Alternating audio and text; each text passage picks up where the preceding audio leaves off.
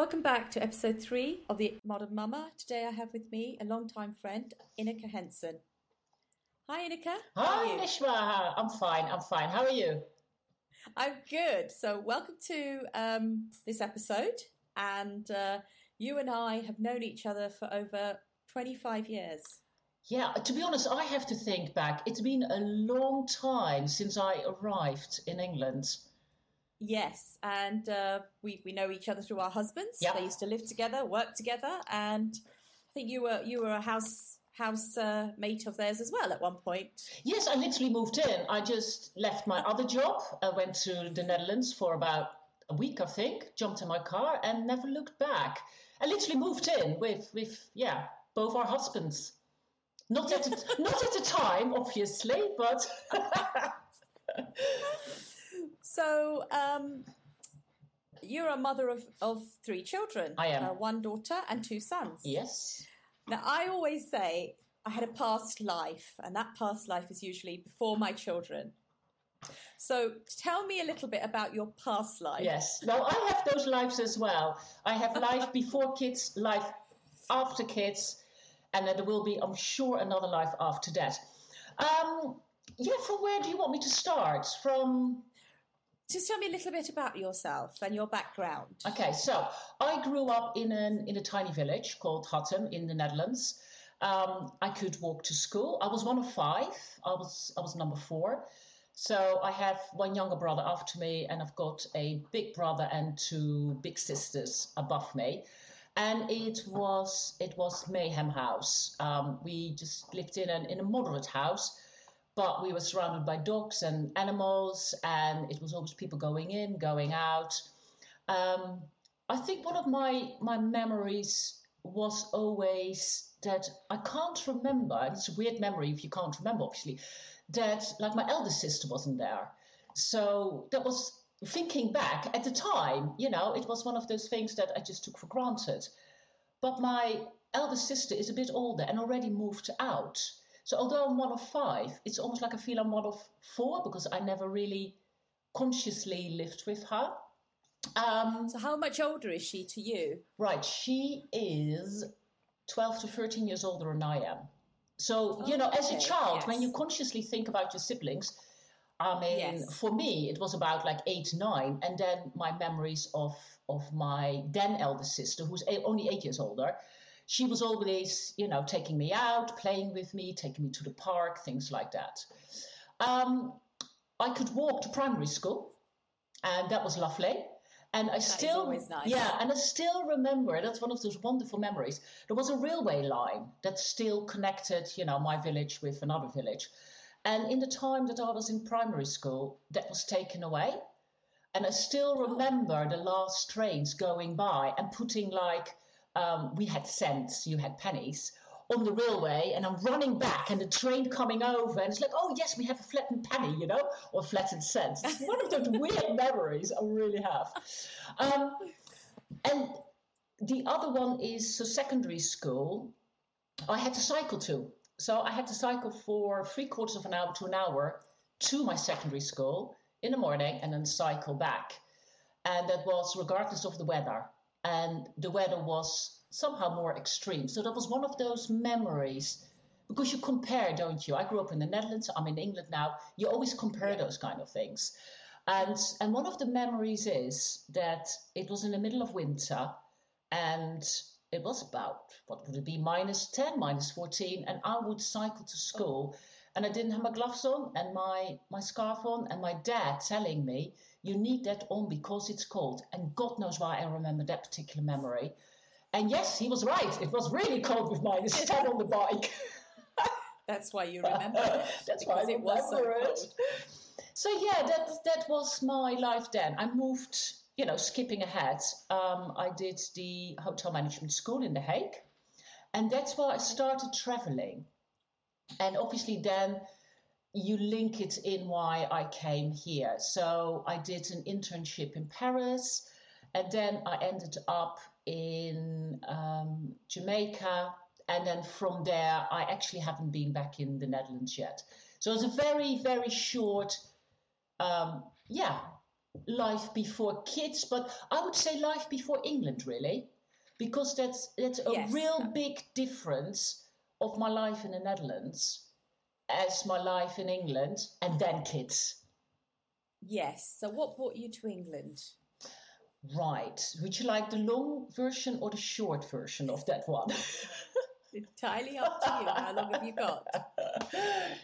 No, I've had my coffee. I'm fine. I can do this. So, yes. So in Jamaica, that was my last internship. I worked in a hotel because, of course, hotel management, and I worked in a hotel there. And you have the holiday reps there. So one of the holiday reps was Dutch, and me being Dutch, you kind of get together and we formed a group and we would go out. A whole lot of us, not just Dutch people, but, Jamaican people, other hotel reps. It was a lovely group. And he had a girlfriend at the time, and who came over, and we kind of got on with each other. She was Italian and lived in Malta, but at the time it wasn't a detail that I really, filed away. He was a Dutch friend and she was Italian girlfriend. We got on, it was lovely. I met an Italian boy there and we got on really well. So when it was time for me to go back to the Netherlands, so Jamaica, you have to think lovely, sunny. I went back to the Netherlands in January, -10, -15, grey, drab, and I was like, no, this is just not for me. I'm not happy in this weather, in this climate. So you've been in the sunshine, exactly, and golden sand, so it's going to look drab, isn't it? Well, it's not even that. You feel so well. For me, that's personal. I was so much better in sunshine. It was literally, life was lighter. It was easier. So it was definitely for me. I know it's not for everybody, the sun, but yes, I was born in the wrong country for that. I can tell you that. So phoned that Italian boyfriend at the time and said, I'm coming to Italy. I just need to get out. And he was like, that's absolutely fine. So a couple of weeks went by, booked my tickets, phoned him on the airport, got his mum, who didn't speak Dutch or English for that matter. So somehow, I don't know who managed, I think somebody was passing by who did speak Italian and said, well, actually, he's in South Africa. And I was like, okay then. So I'm here in Schiphol, Amsterdam, flying to meet this boy who's now in South Africa. So I had two choices. I was like, what am I going to do? And I was like, no, I'm going. And this was at the time, and you have to think about, you still had the old-fashioned suitcases, so nothing on wheels. So there I was, on my way to Italy with my suitcases, on a plane. And on the plane, I realized actually I have nowhere to go. So I was flying into Bologna and spoke to the stewardess at the time, who was like, well, I can't help you. And Nish, I have been really, really lucky because this guy turned around and said, well, I can take you where you need to go. Anything could have happened to me because I was so trusting, jumped in this guy's car, and no, true to his word, he took me to a youth hostel, but I could have ended up anywhere, So it's one of those things that you look back on life that now being a mum, you think like, oh my God, it's so good. How my mum never knew, which was brilliant. And in the youth hostel, I phoned that then girlfriend who was Italian, who worked for Alitalia. And she said, you know what, come to Malta. And I was like, where is Malta? I had no idea where it was.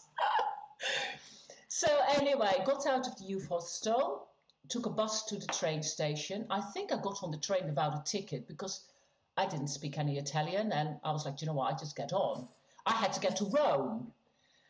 On the train, I got to talk to a couple of guys, which is really nice. Got off the train in Rome and they were wanted, so they got arrested. Oh my gosh. And because I was with them, I was picked up as well. But they were brilliant. They said, no, I just talked to her. We just met her on the train. It's got nothing to do with us. But I was in this police station.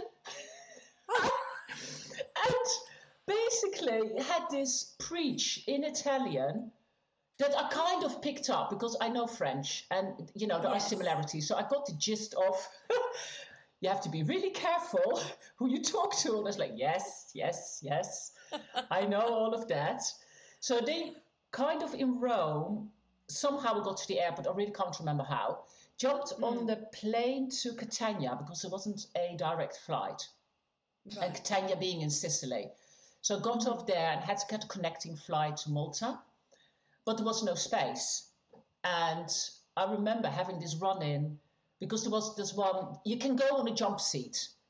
Yeah, so you can go in, you can go on the jump seat. And because I kind of got fast-tracked by my friend,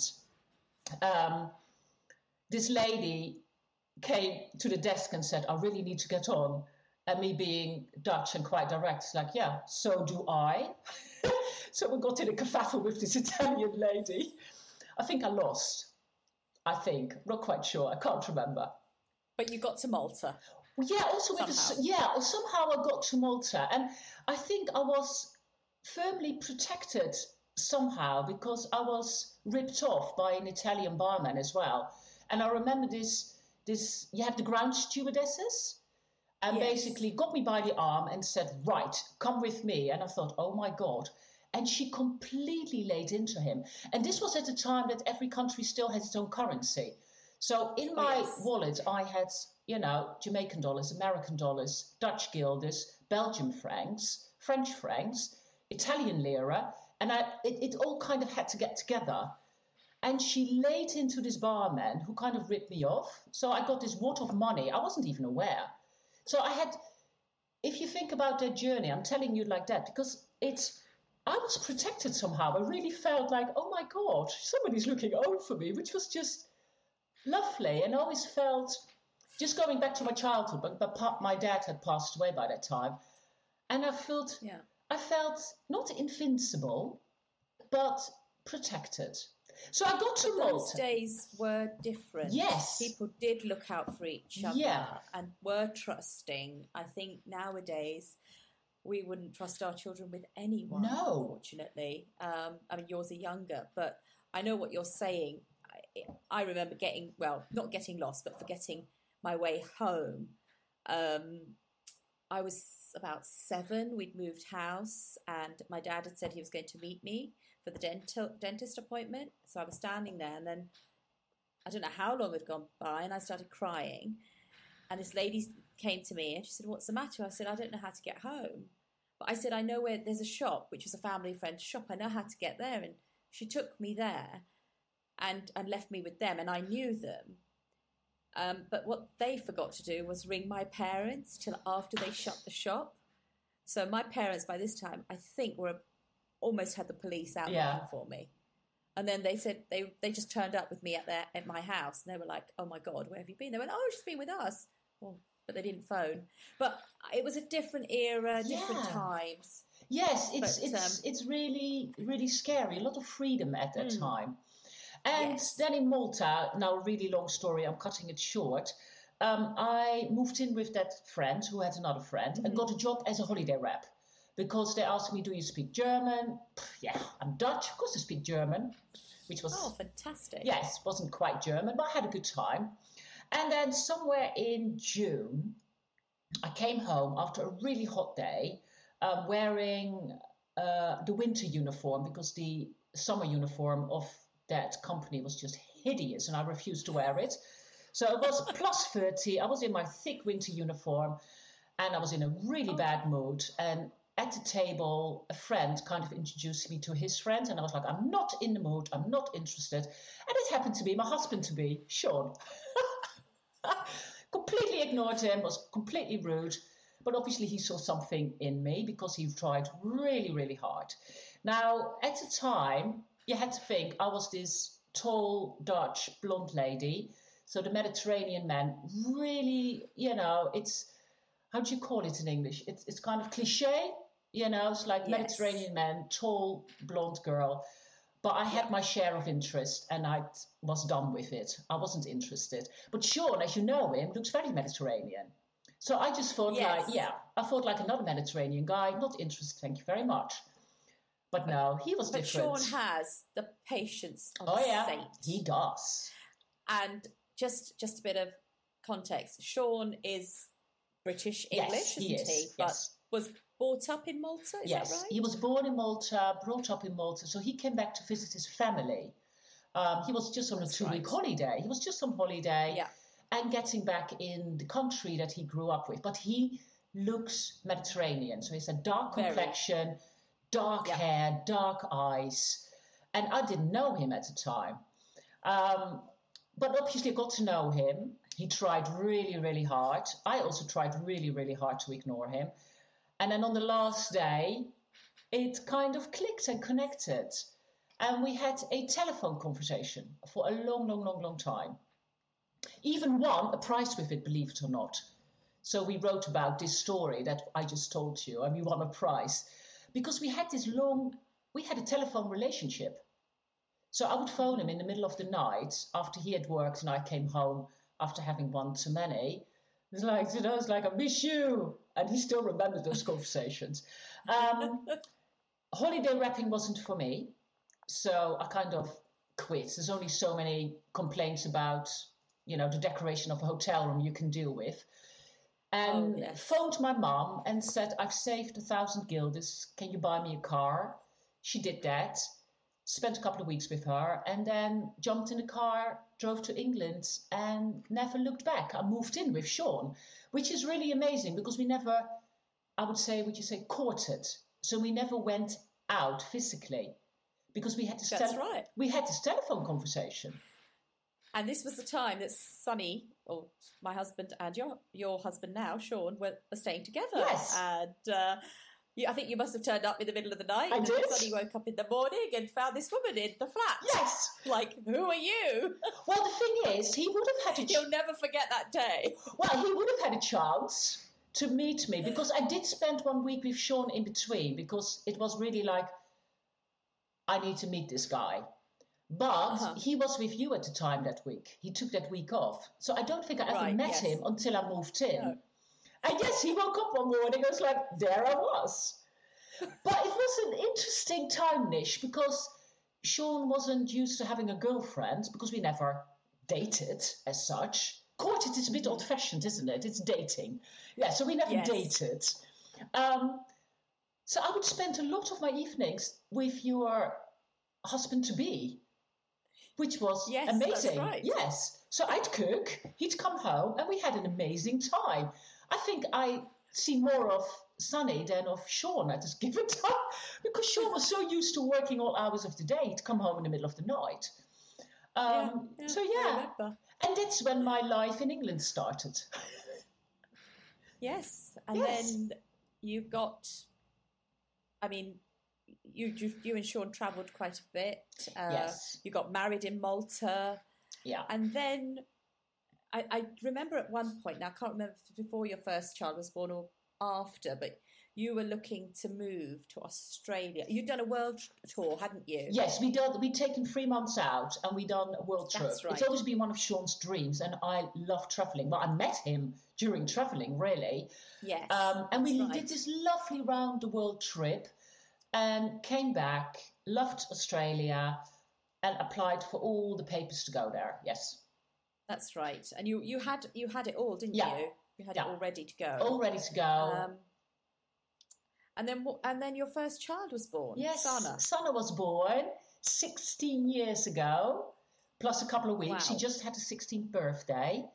And it's very exciting. We're having this conversation at a very exciting time because she's just done her GCSEs in lockdown, so to speak, and is ready to move on. I know. Yeah. We were still going to go to Australia with her. So we did, when she was little, I think in her first year, she'd seen more of Malta, the Netherlands and Australia than she'd had of England, to be honest with you. We travelled a lot with her and was still ready to go. And then number 2 came along and we were like, still wanting to go, skipping ahead, and then number 3 came along. And that was, okay, we're going to stay now. Yes. Yes, so you have Sana, who is 16, Noah, who is 13 now. Well done, and Quinn is 10? 10, right? 10, 11 in June. Right. Yeah. So this is where I guess the next chapter of your life started. Yes, motherhood. Oh. And let's talk a little about being the mother for the first time. How was that for you? Was it what you expected? No.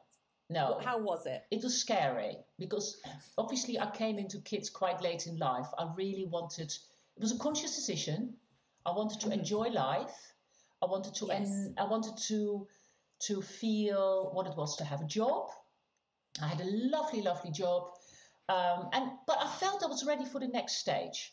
And for me, it's an adventure. It's like, it also felt like it's going to complete me, who I am. Felt pregnant, did the regular 12-week feeling really rubbish and sick, and it was over. Had a lovely time carrying my child. I was fit and healthy. Yes. The birth was something different. I was very much into yoga at the time, and I was definitely going to do it without painkillers. I wanted to have the whole bit, the whole hog. I wanted to have the whole experience. Yeah. Yes, as we all do. As we all do, and it doesn't always go to plan, I know. Mine did, to a certain extent. So I had my lovely baby. At the time of birth, something went wrong, and I was in a lot of pain. So my first experience wasn't that great. I slipped my disc. So I was in a lot of pain. So when she was a couple of months old, I had an operation, which was really difficult because I was determined also to breastfeed. There was a real connection. I was really, I was so into that. And it took me a lot of effort to keep that going because obviously with an operation, anesthesia, etc., etc., etc. But came all back to it. And she was just gorgeous, Nish. She was everything you want in a baby. She was happy, she cried, but she was lively, healthy.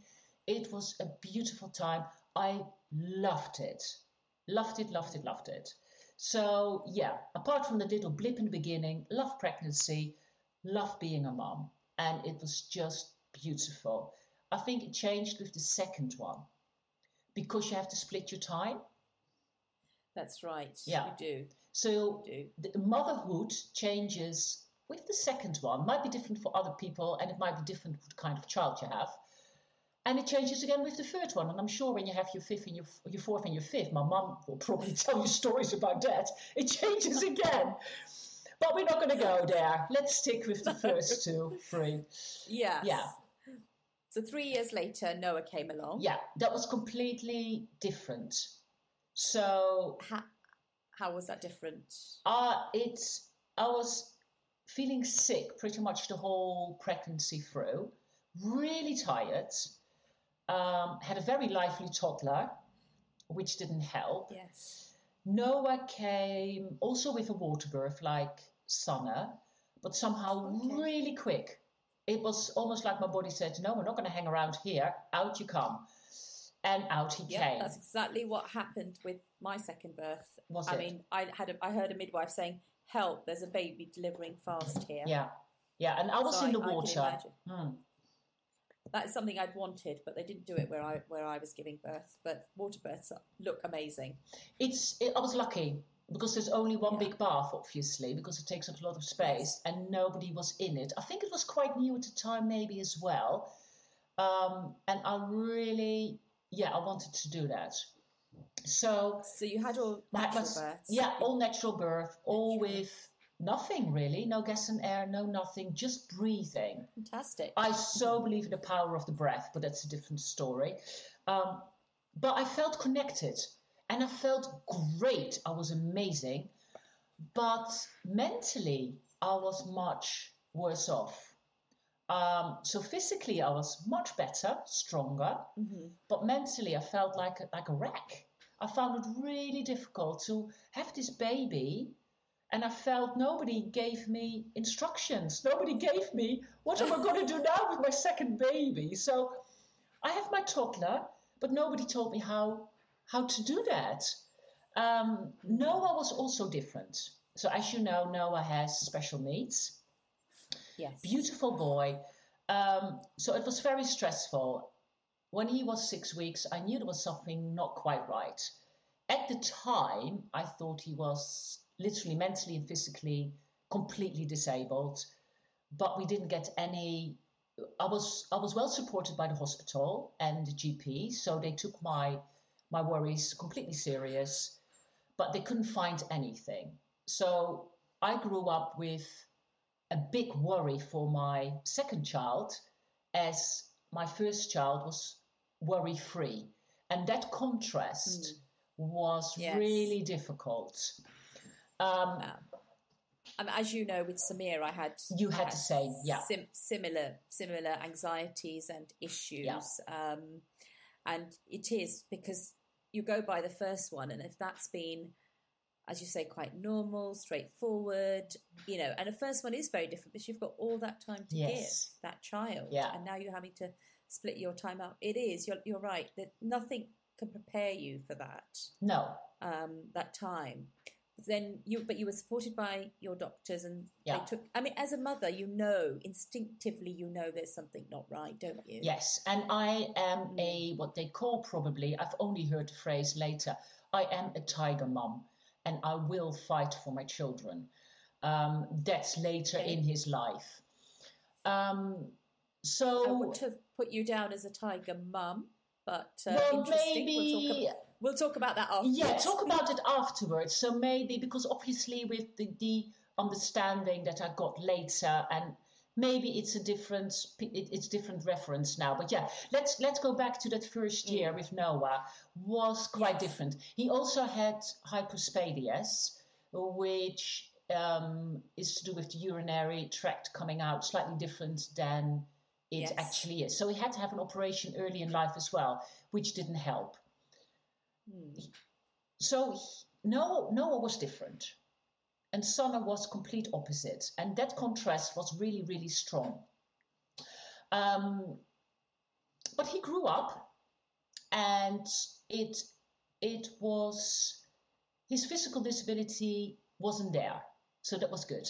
He was a little bit slower in everything, it took him a little bit longer to crawl, a little bit longer to walk, a little bit longer to potty train. But then I have an incredibly fast daughter. So my daughter was potty trained really fast, spoke really fast, did everything really fast. And it's still that contrast. Yeah, but it's almost unfair now when you look back to think we compare them to the one that we've already had, but we know no different at the time, do we? So that's all we have to go by. Yeah, and people always say don't compare. Well, I always say compare, but don't judge. Don't analyze. Every child is special in their own way. So yes, I compare, but I don't judge. I love both my kids equally, and now free, obviously. So Noah grew up, and then he didn't talk. He's 13 now. He still has speech difficulties and language delays. And that was a worrying time in my life. Hard time. And then number 3 appeared. Shock.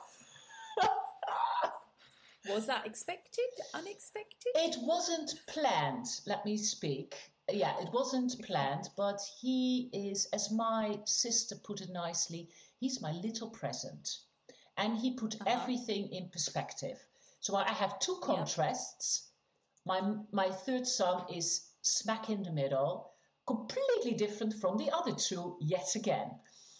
And his birth, because we did speak about birth a little bit, is different again. So with your third one, you kind of know, don't you? So you do. Yeah, I didn't feel anything necessary, but on the Monday evening, I decided enough is enough, and I said to my husband, just take me to the hospital. And they did. And they put me on the monitor, and he said, nah, yes, there is movement, but nothing yet. Go home. And I was like, not sure about that. So I remember the times. I remember I was sent home at 7:30, came home at 8, wanted a big bucket of ice cream because that was my craving at the time. So I had my big bucket of ice cream, and I was in bed, and it was 9:30, and I said to Sean, like, now, I said, honestly, phone the hospital. Not right. Yeah. So he phoned, and he got the funny response, well, hospital is closed. Whereas my husband said, well, the baby doesn't care about closed hospital, really. We're coming, we're on our way. And and you know Sean a little bit, yeah? You know how he is. Yeah. Okay, so Absolutely. yeah. So we're sitting in this car, yeah, and it's June, so it's light still, and there is this car, and I can't remember if it was a Maserati or a Ferrari or whatever, having a pregnant lady in the car about to give birth, and he said, "Ooh, let me race that car." Where I was like, Oh. Really? So he wasn't racing, obviously, but just the phrase sums up my husband, doesn't it? So I was there holding my belly, my big belly of 9 months, and it was aching, and I blamed it on his driving. So I came in the hospital, and my husband said, "Yes, he wants a water birth," whereas the midwife said, "Yeah, that's not going to happen." And then my husband was, "You don't know my wife. She really wants a water birth." Whereas the midwife, deadpan, said, "Yes, but she's 9 centimeters. It's not going to happen." At that time, I still remember like, 9 centimeters, that's great. This is my last one. I've never tried gas and air. Can I try gas and air? Lying on this bed. I had one gulp of gas and air, and I was like, yeah, that's not for me, because it makes you go a little bit woozy. Woozy, it does, yes. And I want to be in control. But I did use it. So what I did, I took a normal breath in through my nose and just used it to breathe out in. And 2 minutes past 12, my other son is born. There was no water birth there. No water birth. But in a way, you know, going back, Sean kind of, with his racing this Maserati malarkey, took my mind off the contractions, which was really nice. So number 3 was born, and that was middle. It was like mentally I was in a good way, physically I was in a good way, and it was brilliant. He was my little present, put everything back in perspective, and I had 3 children. Yes, you did. And then we moved house. So was that when you moved to the present house? Yeah, so I was pregnant at the time. So we bought this big house, which was a post office and a shop and an 1860 cottage and a 1970s house. So a higgledy-piggledy. And obviously we decided to completely rebuild that in the middle of pregnancy with 2 little children. Not the best decision, looking back at it. And then me being me, in December I'd had enough. I was like, no, we're going to move now in a half renovated house with 3 children at the time, because Quinn was born, 6 months at the time. And that was hard. That was difficult. It was really hard. Yeah. So that's, And having the other 2, how was that now? Because you've had this third baby. Now it's juggling 3 because, nobody prepared you for number 2. No. So how was it with number 3? And again, Sana was how old by then? 5 years old. 5.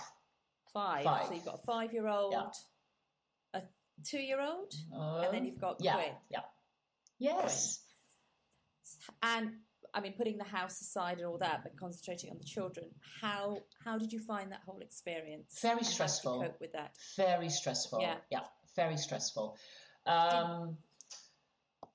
Sana is an easy child, but she was a lively 5-year-old. Yes, she was. But very happy. And Noah needed a lot of support. So Noah, knowing him now, is a very clever child, and you could see he was frustrated by his inability to communicate. And I still remember that I asked him, "You speak a different language, but Mummy doesn't speak that language." And he nodded, and he was 3 to 4 years old at the time. And then you have Quinn, who was also a lively boy as well. So I have lively children. As you know, I have lively children. But I'm lively as well. You probably can hear from the way I talk. I'm quite lively.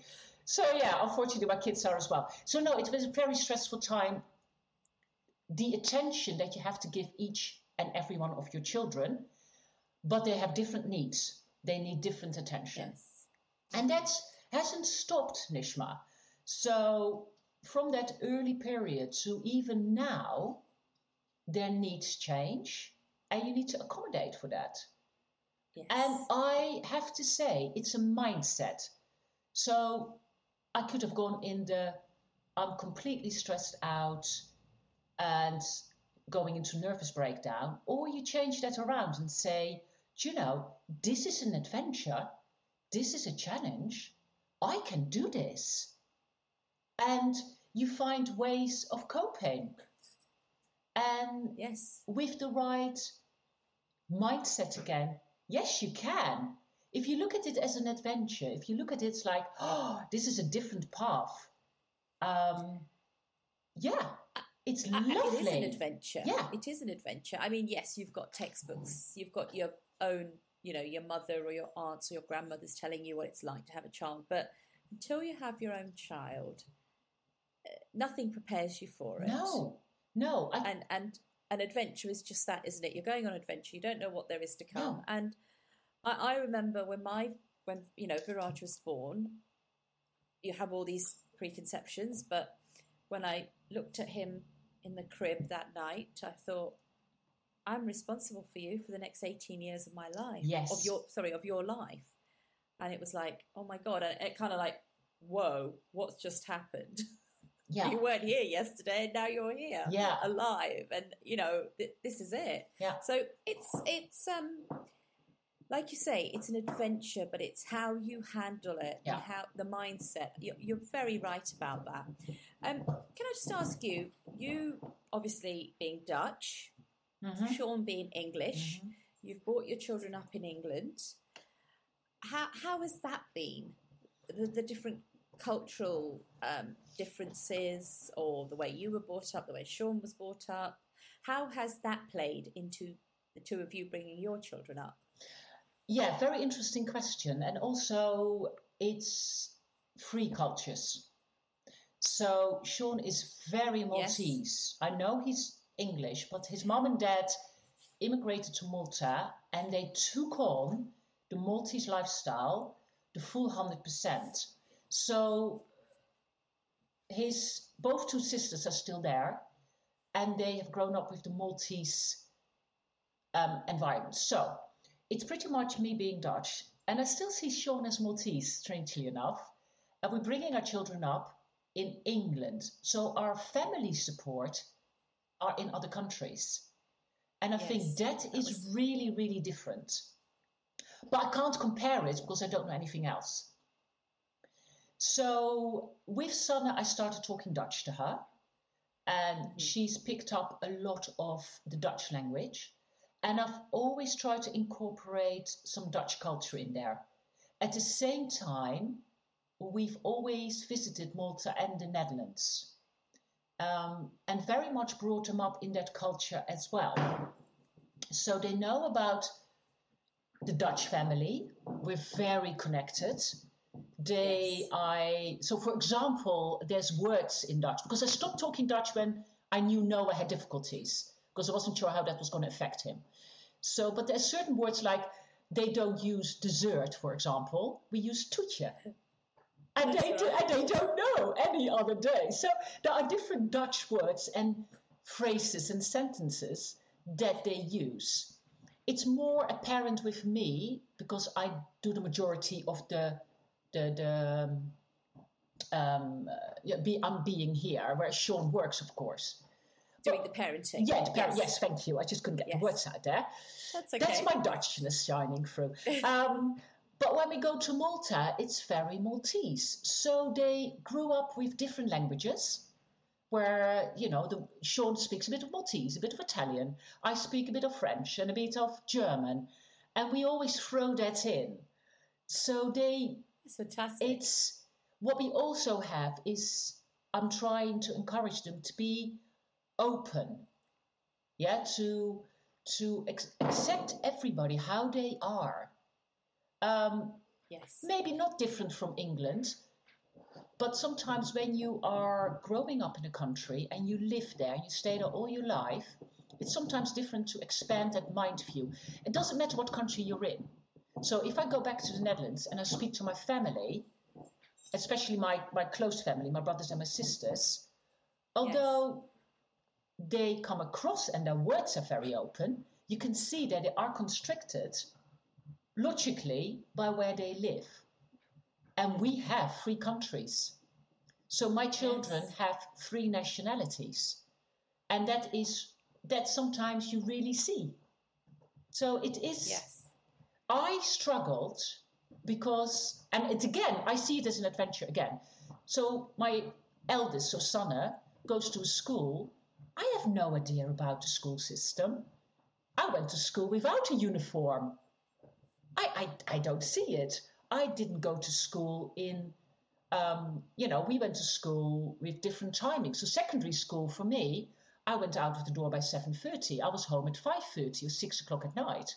Here they leave school at 3. It's different for me. In the Netherlands, the primary school kids, it's changing now, but I grew up with going home for lunch. I was home at 12 and went back to school at 1:30. So there are tiny differences like that. Yes, definitely. And when we see your family, when I see your family, we definitely see the 3 cultures, coming together in your household. And it's beautiful to see that. And I've always, the way you have brought your children up, like you say, to be open, free-spirited, it all comes across, and we can see that. I mean, we met only last week, and it's been a while since we've met, but, seeing the children now 16 and 13, and we were able to go out for dinner and sit around the table, it was just, we've never done that, I don't think, because it's either been at your house or my house because the kids were too young. Yes. But we've had some great times with the children in the garden playing, and my boys are obviously older, but they've taken to them really well every time they've met, touching back on what you mentioned earlier, Tiger Mum. Yes. Would you like to expand a bit on that? Yes. So obviously I'm going back, to my worry child, Noah. It's incredibly difficult to get the right support. And I'm sure you've had the same when Samir was growing up. You're talking more primary school. When the medical profession doesn't find anything that is in their books, they let you go.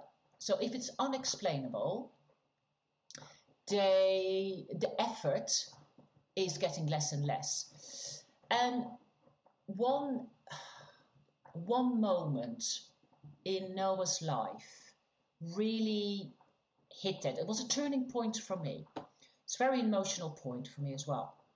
So Noah was always under the care of a specialist, and he was in primary school, and I could see it was going wrong. He was 9 years old, and I could see he was getting depressed, frustrated. The school was too small to cater for his needs, and I'd never really fully investigated because you don't want too much intervention with a young child. So I'd never checked if, for example, if they can't find something, because sometimes there's an undiagnosed brain issue that's there. So I was like, okay, let me see if there's an MRI. I'll try to get him physically really all tick boxes, that he's got a clean, bill of health there. Physically, he's 100%, because then I can focus on what really is supporting him, because otherwise you're groping in the dark. And I remember going back to this specialist. Coming in, he's up till that point always been very supportive, very friendly, very accommodating. The first words when I came in, and it was literally phrased like this: "What are you doing here?" in that voice. So I voiced my worries that he's getting quickly tired, he is depressed, and I'm worried. And he said, "Okay, Noah, running down up the hall." And Noah did that, and he's like, "Well, he's looking fine, he's not looking tired." And I was like, right, okay.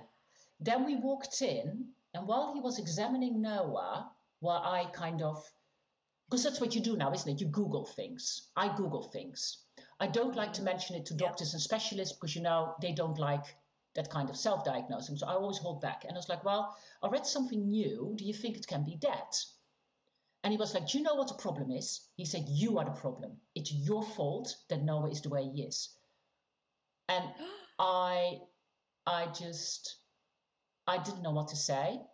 Noah was there at the time, and I was like... Were you on your own? Yeah. Like, was Sean there? No, so never again. That is, if anybody listening to this has to go through the same thing, I say always take somebody with you or record it.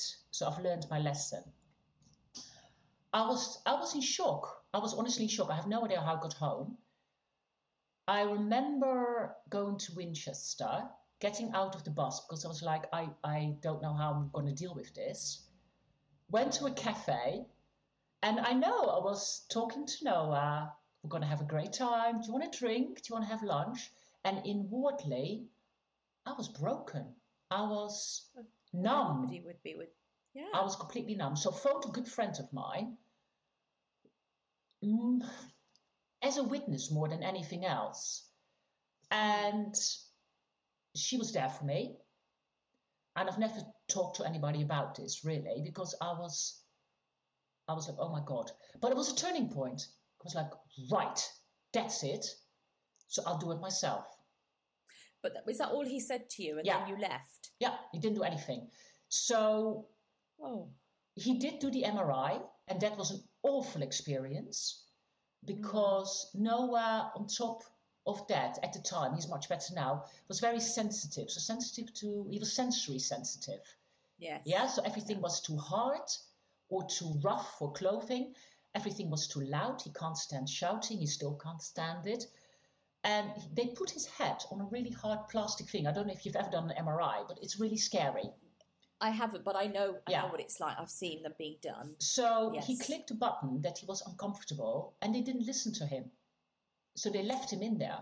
So it was a really awful, awful experience. But I put it behind me. And I was like, right, the only way forward is forward, not looking back. So I'm looking forward.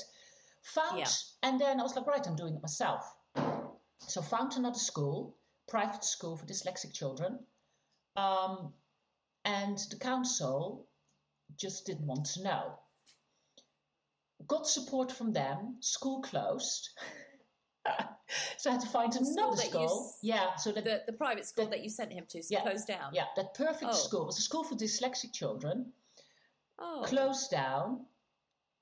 He went to another school, and I'm not going to go there because it was the most awful school I've ever seen for children like Noah. And then was the point for secondary school. And I found another secondary school. I was poised to go, and I got a letter that says, you are not automatically going to that school. And then is when I phoned up, complained, went in, had meetings, and I wasn't having it. I wasn't budging. So I was like, he will go to the school, and I'm not leaving until he's going there. I had it all set up. A particular school. Yes, it's a particular school you wanted to help that was going to cater to his needs. Yes, it's a normal mainstream school. So if you think about a child that I thought was mentally and physically disabled is now in a mainstream school, and it's purely because I knocked on every door that I can knock on until I got what I wanted, and I still don't get what I wanted. And I used the word tiger mum because I use that for my other children as well. So if I feel that they are treated unfairly, then I phone. I want an explanation of why. And if I'm not happy with the explanation, or if I get an answer, well, that's the way it is, then I have a meeting and I will not back down. It's not that I am always right, but you need to explain to me why. So for me, it's all about communication. And if I don't get communication from the school, then I will make sure I get that communication. Otherwise, it's not going to work for me. It's a two-way, and that's with school, but it's also with doctors, GPs, friends, parents, everybody surrounding my family. If there's something happening that I'm not happy with, or that makes me feel hurt, or that makes my child unhappy, then we talk about it. And if you can tell me why, I'm absolutely fine. But otherwise, you got me in your face. That is the way it is. So, is Noah now settled in the school that he's at? Are you happy with the provisions they're providing? They are amazing. And this is a mainstream school, yes, you said? They have a special unit for... Is it a private school or a state school? State school. State school, yeah. Okay. Private schools are, to be honest with you, unless you go to a private school for special needs children, they don't cater for you. They don't cater for you. They don't cater. Otherwise, they don't cater for you. We had. Yeah, that's right. Yeah. That's exactly the experience we had with Samir, where he wasn't able to speak, he wasn't able to read, he was in reception at a local private prep school, and we took him out and we put him in the local state school. Yeah. And within 6 weeks, he was reading. Exactly. And that everything's on top. Yes. When you're in a private school, and it just didn't work for us. Yeah. But sorry, back to Noah. So he's in a mainstream school, and he has all the provisions that he needs. So if you have to think about, he is in a different school than my daughter, because that is also a mainstream school. But I call it the school with the stick and the school with the carrot. So where my daughter is the school with the stick. If you don't do this, then you will be disciplined. Whereas the school where my son is like, you're doing amazing. You could do better, but you're doing amazing. So Noah went to that school because that last school where he was regressed him. So after the private school, he did really well. Went to year 6 in the other school, they regressed him. He went to secondary school, year 7, not able to read, not able to write. Yeah, he is doing everything at the moment, bar reading and writing. But he is on the same level as the other kids with knowledge of science and history and geography. He just has to work a lot harder because he finds it difficult to read and write. But we just had parents' evening, and the only thing we heard was praise. His attitude is amazing. He is so hardworking. He's resilient.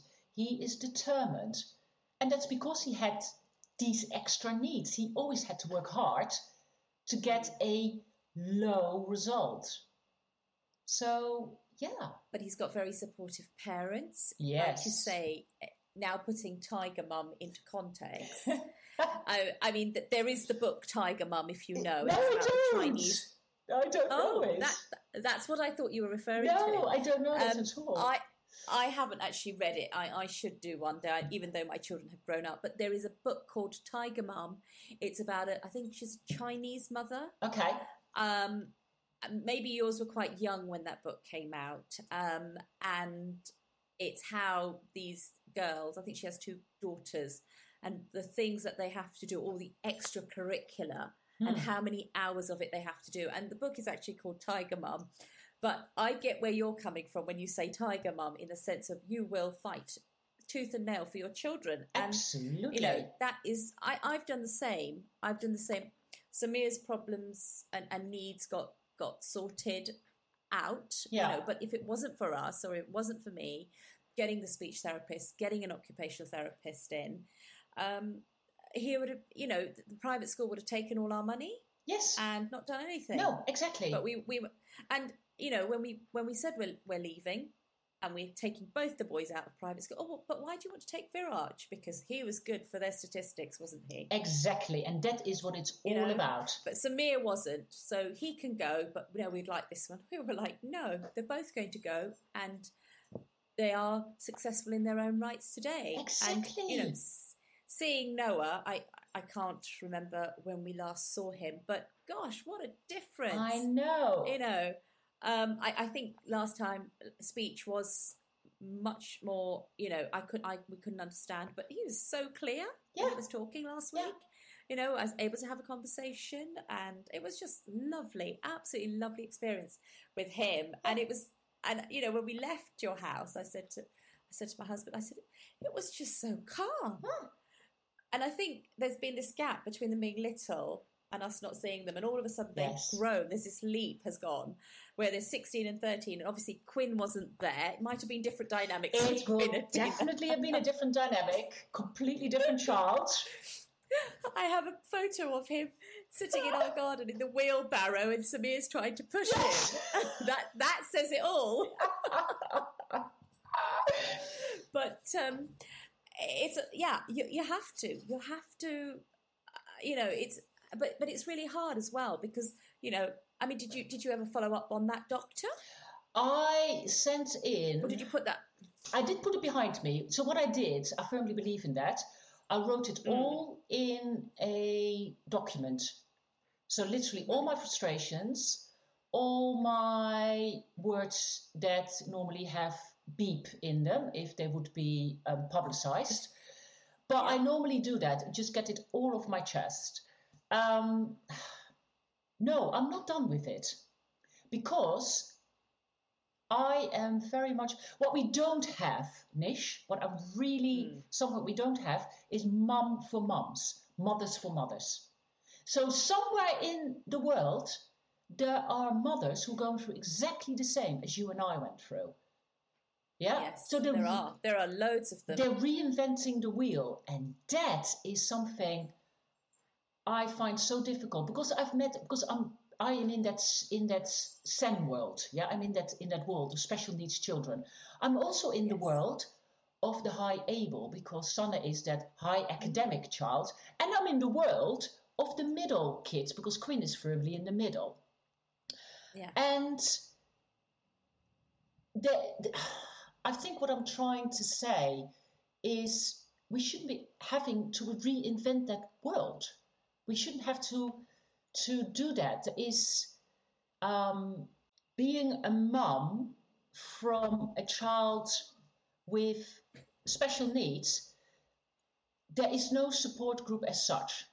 So I have outside support groups, which is lovely, all these experts and specialists, but they're not the mother of my child, and they do not understand the emotional feelings that go with them. So the support might be there, but not the understanding as such. No, the empathy is not there unless you have a child with those needs or something similar. Yeah. You can be on the same page talking about the same things. Yeah. And I think you've got a perspective of 3 very different abilities. Yes. And you actually can have a conversation with all 3 types of parents, but there are some parents who can't. They just will only be able to have that. They won't even understand special needs. Exactly. They've not had to deal with that. Yeah. Or they've got a really high able child and they can't understand the middle range. Yes, exactly. And a lot of parents, what I've seen, because as you know, I'm quite direct. Yeah. And I've got a couple of friends. That's the Dutch in you. That's the Dutch in me. And that's the Dutch in you. I've toned it back. Trust me, I've toned it back. Down even. You see, I'm getting on my Dutchness now. So I have friends who put their head in the sand. And I'm looking at the child, because I have the experience. I'm looking at the child, it's like, if I were you, I'd push that, because unless you have a plan, you do not get the support. So you need that special support from the council. And that is the fight that a lot of parents don't have, because Hampshire is notorious for saying no. You really have to push and push and push and push. And that's why that's so unfair. That is just not right. But, coming back on the motherhood of my 3 kids, the bit that I really, really enjoy is the ability to give them a broad experience of what life is all about. So we've traveled. They do activities, trying to find out what makes them tick trying Yes. to find out what works for them. So they do music and drama and dance.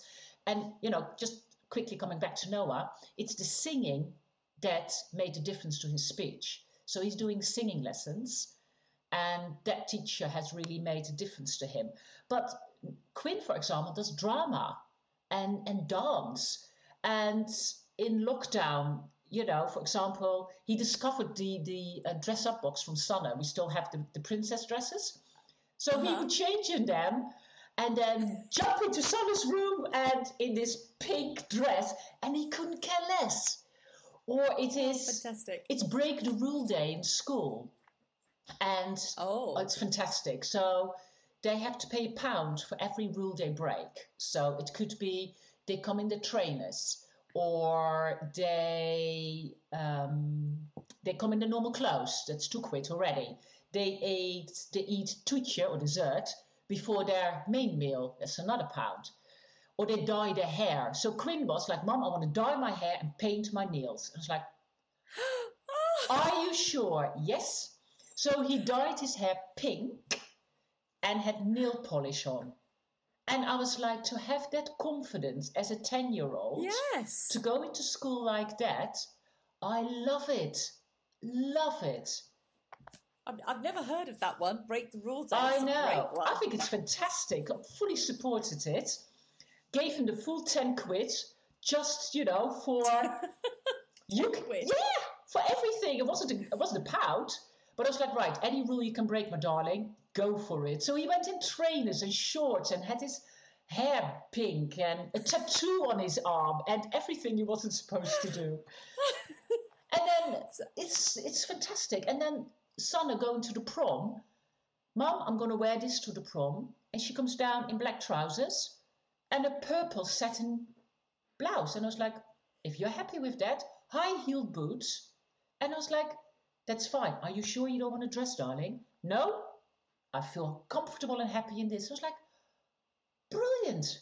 Good for her. Exactly. Good for her. She's confident in her own right. She's not conforming or peer pressure. Exactly. Because it's a horrible place out there it's sometimes. It's a minefield. When you have to feel that you're not fitting in, or people make you feel you don't fit in, or you're not conforming to the norm. And hey, credit to them, honestly, and to you and to Sean for the way you have brought your children up. But this is where I think the culture, the Dutch culture, plays a big part, because I know from you, other Dutch friends, having visited the Netherlands, you guys are open, you're out there, you're not shy. No. And it's such a great culture. I mean, I love the Netherlands. Well, Amsterdam is as far as I've been. It's not quite the Netherlands, Nish. No, I know, but, I have to take you into the country, into the wild woods. The thing I love about your children is they will try every type of cuisine. Yes. It's fantastic. Yes, they don't have a choice. They are great. They are great. Talking about Tiger Mom, I'm also that to my kids, and it's eat that or go hungry, because that's what I will not be one of those moms that cooks 3 meals per day for each child.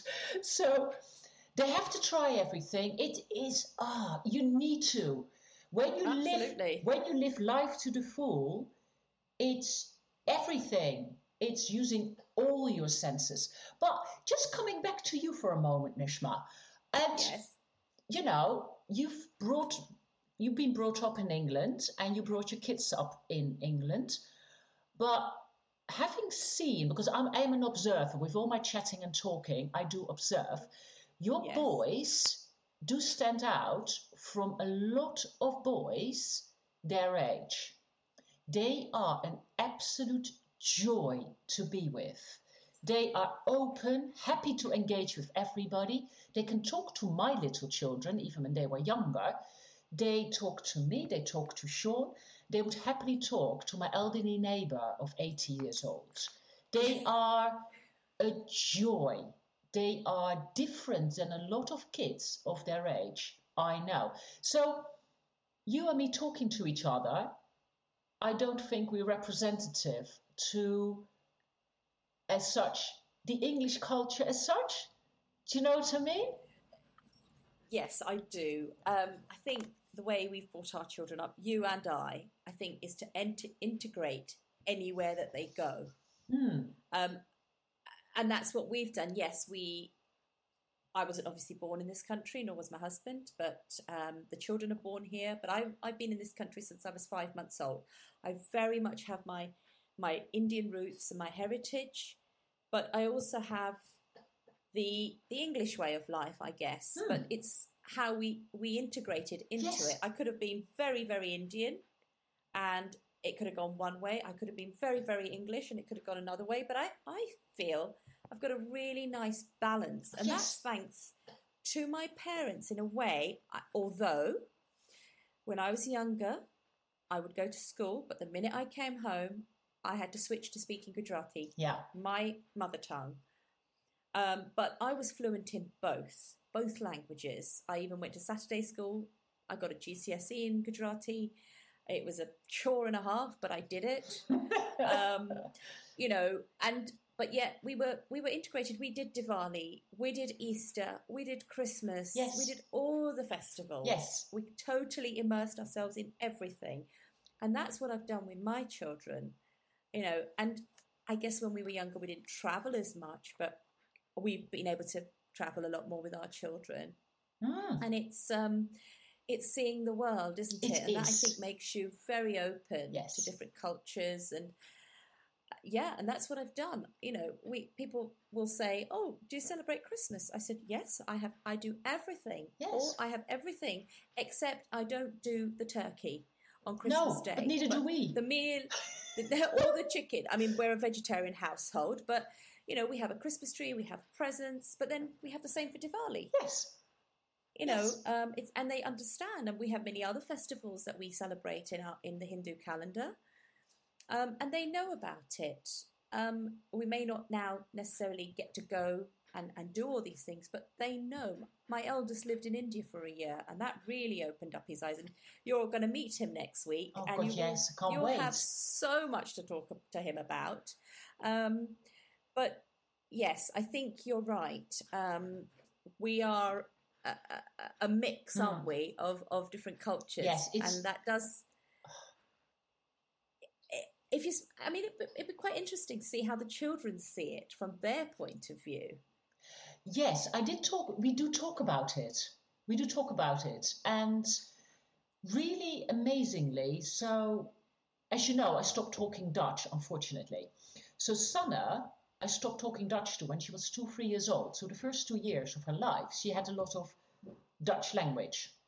Yes. She still knows it. It's from baby onwards, she still knows it. She can switch. She's not fluent. The other two, obviously not. But when I start talking Dutch, they understand. And it's such an amazing, amazing thing. They know you. So they have this taste and feeling of the Indian culture. Yes. They are accepting. And I think that's what it is. I think what it is conveying that message. What we probably, both of us probably did, subconsciously, is everybody's different. It's good to be different. And it's amazing. And funnily enough, I just had this conversation with Noah this morning where I said, we're all different. You're different. Mom is different. Daddy's different again. Can you see that? He said, yeah, I can see that. I said, don't you think it would be really boring if we only have Noahs around? And he looked at me, he's like, that's a very strange concept. But it is that way, isn't it? It's just accept people who they are. And as long as they know the difference between right and wrong, then you're happy anywhere, really. Absolutely, absolutely. And I think the world needs to be more of that, accepting, not judging. Yes, definitely. No matter what your creed, your colour, your religion, we can see around the world what is going on due to these things. Yeah. And I think the world is changing with what's going on. It has People changed. are becoming more aware. Yeah. I work in a school, and it's just a video I watched about, it's a boarding school, and there was some girls with their head of house just talking about race. They were just having a Sunday morning chat about race, and she's recorded it for other boarding houses to be able to do this. We have quite a good representation of Afro-Caribbean children, and they were talking it from their point of view. And it was really interesting because sometimes we don't always see it from their point of view. We only look at what the media is saying, but actually speak to these children on the ground, talk to them, ask them what they want, how they feel. Yeah. And it's really insightful, really insightful. It is. We have, as I said, I digressed a little bit. Yes, we have these conversations at our home as well, because I grew up with discussions around the table. Sean much less, but I grew up with world discussions from when I was able to walk and talk.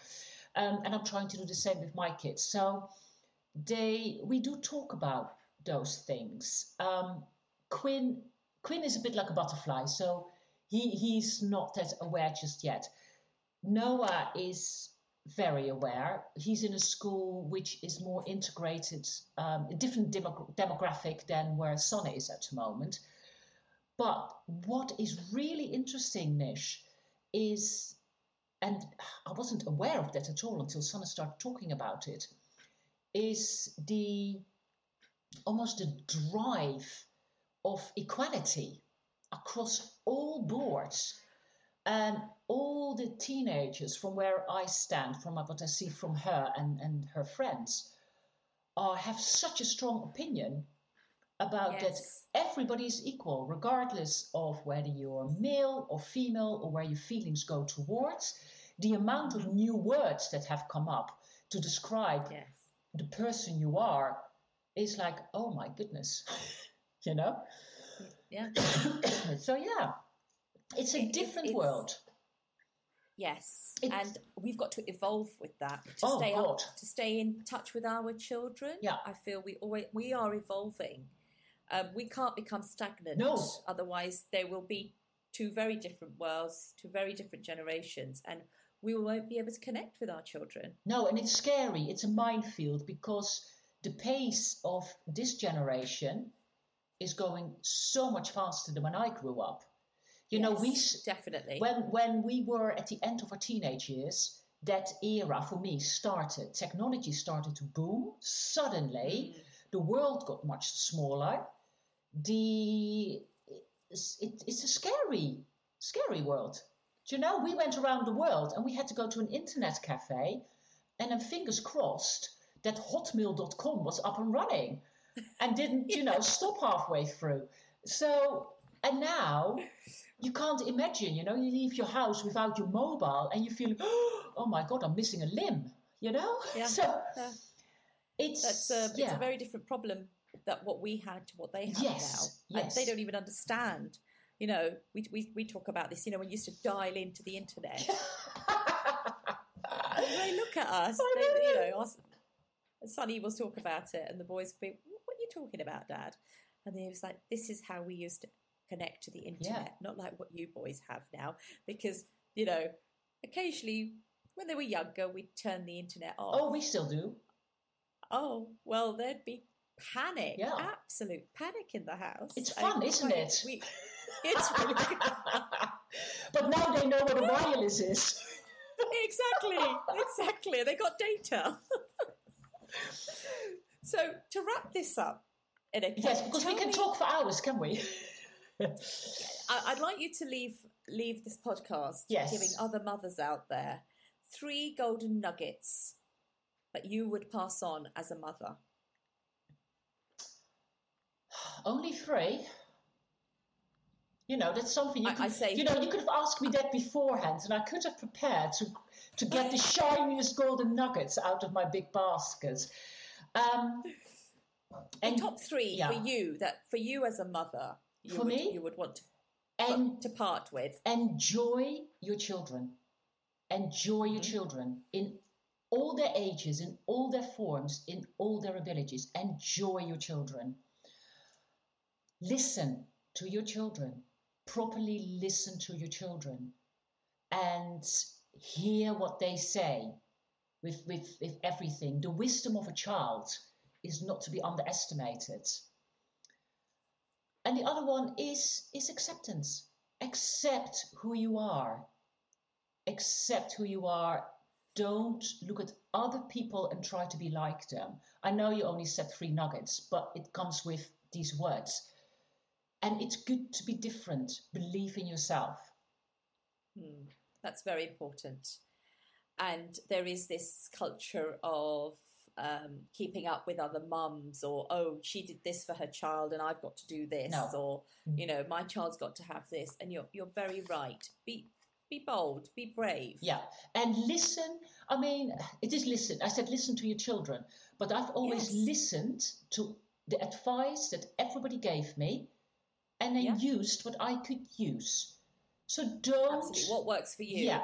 So don't argue with people who want to give you advice. Just say that, thank you very much, that's really useful, and then use it when you need to. But with regards to kids, what you want to teach them, yes, definitely. Listen to them. They know who they are. They know who they are, as small as they are.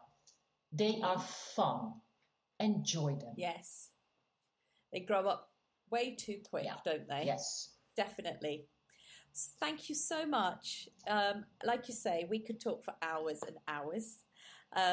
But thank you for being on today. Thank you for having me. We look forward to seeing you all next week. Yes, definitely. Next week we're meeting. I can't wait. I love to see your boys again. Oh, they're looking forward to it as well. They're amazing.